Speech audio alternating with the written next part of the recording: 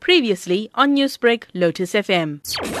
Well, the ethics behind it is there are 4 ethical principles that doctors follow. The first one is patient autonomy. That is, they respect the right of patients to make decisions for themselves.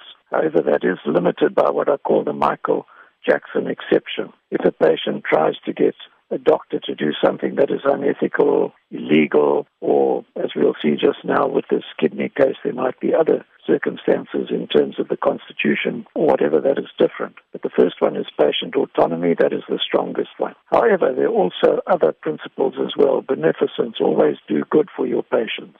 There's non-maleficence, don't harm your patients, and there's justice and fairness, treat all your patients fairly and equally. And those are the sort of basic ethical principles.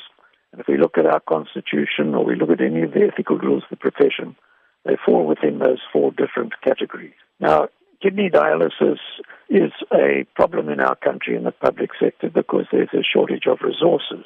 Now, although our Constitution says everybody has the right of access to health care, right of access means they've got to make it available within available resources. And also, if rights are going to be limited, then whoever limits them has to ensure that the rule they're using to limit the rights is of general application and it is reasonable and justifiable. But we were fortunate anyway, that the person concerned wasn't, but a case of kidney dialysis went all the way to the Constitutional Court.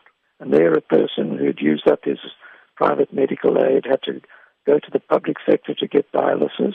But because there's a shortage of machines at one of our hospitals in Durban, the policy was that they only put people on dialysis who are good candidates for a kidney transplant. Newsbreak, Lotus FM, powered by SABC News.